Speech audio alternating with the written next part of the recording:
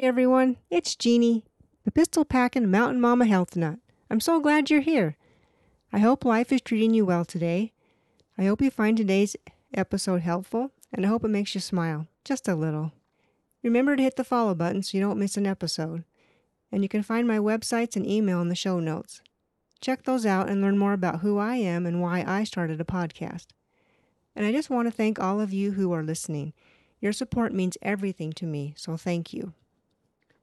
My podcast is sponsored by a company called 3 International. It's a new proactive wellness company that has high-quality nutritional supplements that come from whole foods. There are 3 pillars of science that back these products. They are exploration, which is traveling the world to find pure ingredients, curation, which means it's subject to rigorous testing, and absorption, because most nutritional supplements are not properly absorbed by the body and essentially are flushed out, never being utilized. The 3 company utilizes cellular absorption technologies to get the nutrients into the cell for maximum wellness and bioavailability. You can check these products out on my website, jeannieolson.iii.earth, which is also listed in the show notes. All of the products undergo rigorous third-party testing and are listed in the physician's desk reference, and you can look that up at www.pdr.net. And make sure to check out my favorite product, Vitalite. It's the first vitamin mineral supplement I have ever taken that makes me feel great and gives me more energy. And also there is a customer program so you don't have to pay retail. Okay, so today's episode is the gut microbiome. Almost everyone I talk to when it comes to their health tells me that gut health is what they need the most help with. And I feel there is a lot of people who struggle with it. 9 out of 10 people have digestive problems or bloating, gas, upset stomach, fatigue, or a host of other problems. So I decided I need to do an episode on the gut microbiome, what it is, and how you can improve it.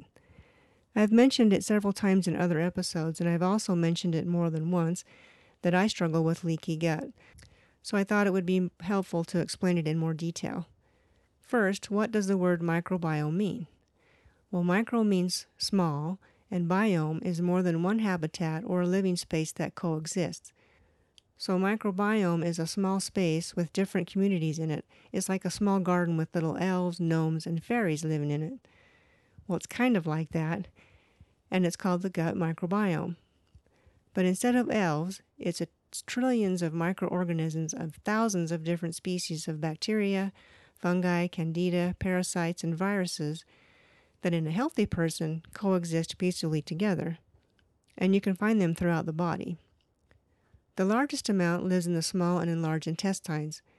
It's kind of disturbing, to think that we have little bacteria and parasites running around in and on our bodies. If you've ever looked at them under a microscope, it might freak you out, but it's also fascinating. Certain colors of stains are applied to them so you can see different shapes, colors, and sizes of what looks like little pieces of hard candy.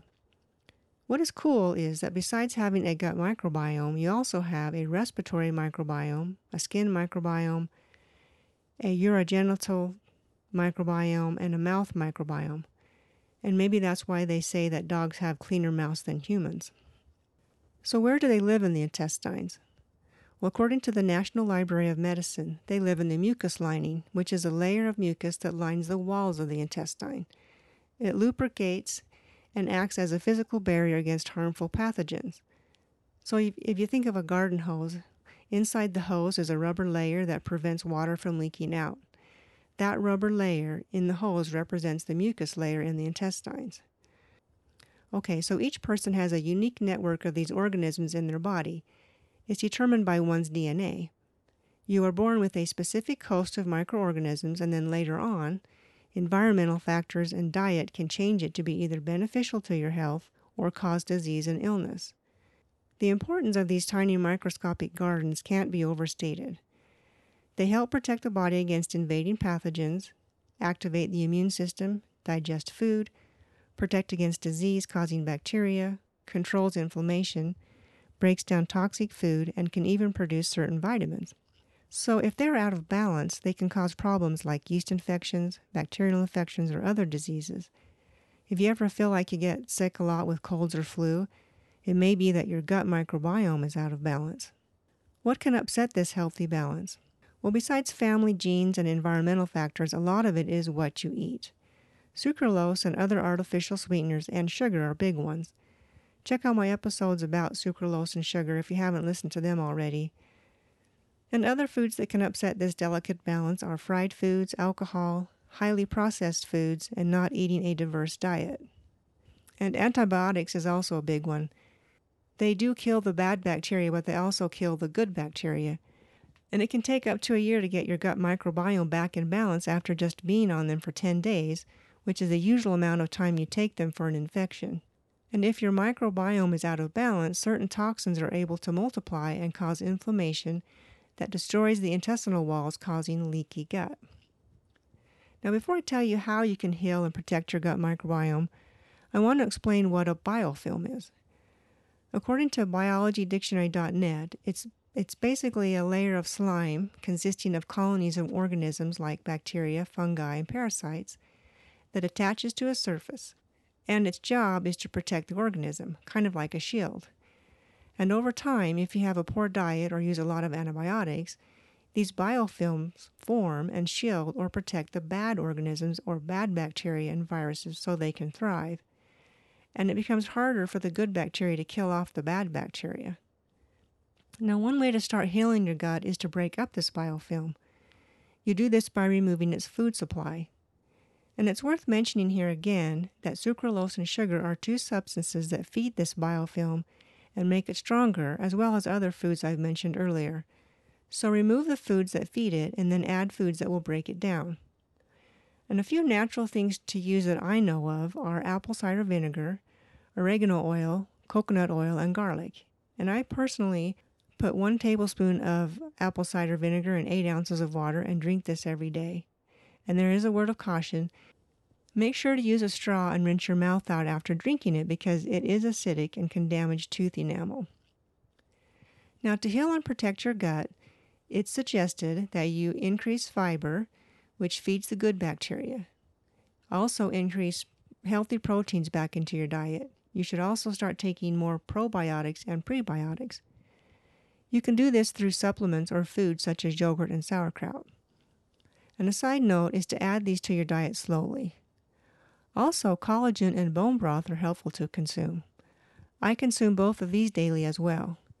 Dr. Josh Axe came up with a yummy pumpkin smoothie that he has his clients eat every morning, and it's basically pumpkin, coconut milk, pumpkin spice, cinnamon, collagen, and ginger. And you could maybe add a little monk fruit if you like it sweeter. It sounds yummy to me. It's important to heal your gut, not just for better health, but also because the gut and brain work together, and it's called the gut-brain axis. The gut has actually been called the second brain because they can work independently of each other or together. And when they work together, the brain can send signals to the gut, or the gut can send signals to the brain. An example is when you get a nervous sensation or butterflies in your stomach before giving an important presentation. That is your stomach and brain working together. A 2021 review published in the journal Pharmacological Research suggests that poor gut health may contribute to the onset and progression of mental health conditions like depression, Alzheimer's, and Parkinson's disease. So the bottom line is you need to take care of your gut. Throw out the bad stuff, find ways to decrease stress, consume natural healthy options, and try not to use antibiotics if possible. Okay, so I hope you found this helpful. Leave me a comment below or shoot me an email. I'd love to hear from you. So now on to mountain adventures.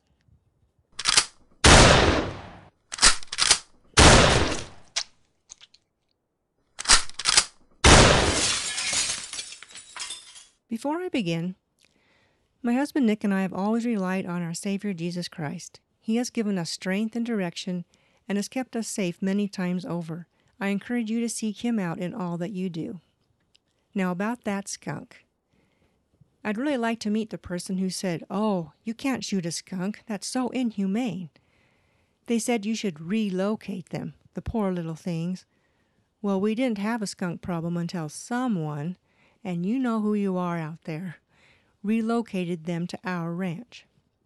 Nick and I own and operate a cattle ranch in the Rocky Mountains of East Idaho. We are completely off-grid, producing our own power with inverters, solar panels, a windmill, and a backup generator. Just producing our own power is enough, but now we have to deal with skunks as well. Now maybe, just maybe, they walked here on their own. They have 4 feet after all, but I doubt it. Here are a few fun, not so fun facts about skunks. Those little black and white varmints, who are slightly bigger than a kitty cat.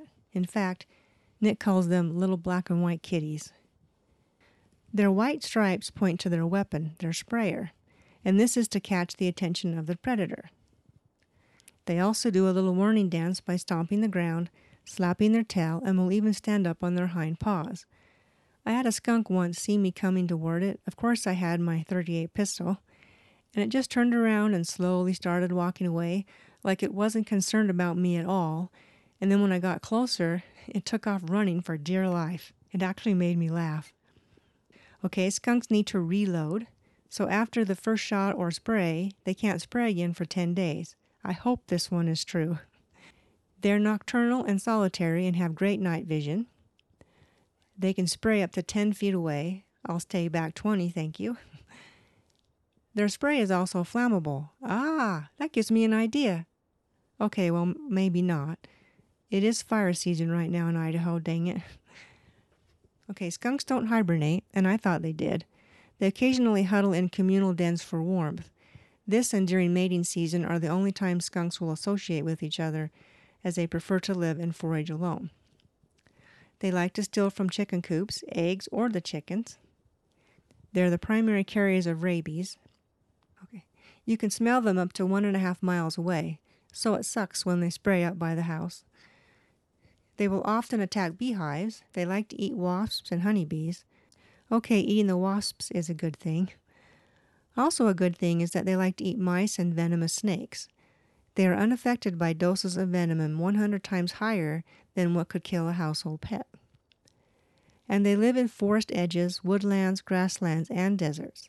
They typically make their homes in abandoned burrows, but will also live in abandoned or not abandoned homes. I have a friend who lives in an older home, and a family of skunks decided to move in under her house, and she had a heck of a time getting them to leave. She spent months trying everything. Once they move in, I think they expect you to move out. Now, I have several skunk stories to share, but today I want to share the story about Nick and the shotgun. I've had an ongoing war between me, the cats, and the dogs, and it didn't matter where I fed the cats, the dogs would find their food and promptly eat it. Now, we need cats around to keep the field mice and pack rats away, and we need the dogs to help keep the coyotes out of the yard and to help herd cattle. So I needed a solution where we could all be happy. I first tried feeding the cats on a large hay bale near the haystack, which is not too far from the house, but somehow the dogs figured out a way to get up on the round hay bale and eat the food. So then I had to come up with a plan B. I rummaged around and found some old lumber, old plywood, and pallets. I nailed them together, making a little house on top of the pallets. I found some old tin and put that on the roof. None of the boards or plywood were the same size, but eventually I had a place where I could place the food in an old cake pan through a little door into the house. The cats could go in there and eat, and the food stayed dry, and the cats were safe. The house had a few leaks, but it worked. The dogs couldn't get to the food. Nick said my creation looked like a shelter for the homeless. Rude. I built this cat mansion about 20 yards from the haystack so the cats had a place to sleep and to feel safe. And now, enter the skunk. This little skunk could smell the cat's food, so he hung around the kitty's house a lot, and I would go tootling down to feed the cats. I say down because our house sits on a hill, and in the mountains everything is either up or down. Anyway, I would go tootling down to feed the cats, and I would see this little black and white kitty, and I was close to getting sprayed every time. It was becoming annoying, to say the least. So one evening, just before dark, I see the skunk again by the haystack. I ran back to the house and asked Nick if he would come and shoot the skunk, and at this point I hadn't really shot a gun very much, so I preferred Nick do it. So out the door we went, both with ear protection on and Nick with a loaded shotgun in hand. Our ear protection makes us look like we're airplane pilots, but they are very soundproof. We quietly made our way through the tall grass and snuck up on the skunk. We stood near the kitty mansion I had built. The skunk was busy digging under some loose hay and didn't notice us at all. Nick slowly raised the shotgun and took a shot. Hit. The skunk fell over on its side. I'm thinking, good riddance and end of story. But, lo and behold, that little varmint got up and was crawling, kind of dragging its body towards us. Nick was busy with his gun and didn't see it, so I'm hollering to him that the skunk isn't dead and is coming for us. I'm literally jumping up and down at this point, yelling, "Shoot again, it's still alive!" And Nick just stood there calmly looking at his gun. By this time, the skunk is only about 10 feet from us. I just knew it was coming to attack us, and then it dawned on me. Nick couldn't hear a thing I was saying because we both had our ear protection on. And I couldn't hear a thing he was saying to me. He had been trying to tell me that he had a problem with the gun. While all of this is going on, the skunk was still crawling towards us and came within about 5 feet from us and then crawled under the kitty's mansion to get away from us. Phew! I looked over at Nick and he held up the gun, which was now in 2 pieces. Nick reached over and took my ear protection off and told me, "I've been trying to tell you that the gun fell apart." Somehow when he shot, the gun just fell apart in his hands. Now I know why his brother Donnie gave us that gun. Never trust a relative. We both had a good laugh later on how silly we must have looked, jumping around, shooting, yelling at each other, and not being able to hear a thing. We never did see that skunk again. He probably crawled under somewhere and died. It wasn't under the kitty mansion because I never smelled it. Thank goodness. And that is how we eliminated one skunk. That doesn't mean I don't have more skunk stories to tell, because I do. But I will save them for another time. Hey, never a dull moment at the N-Bar-O Ranch. Okay, remember this. When you've done everything you can do, that's when God will step in and do what you can't. He loves you. Go get your dreams. If not now, when? See you next time.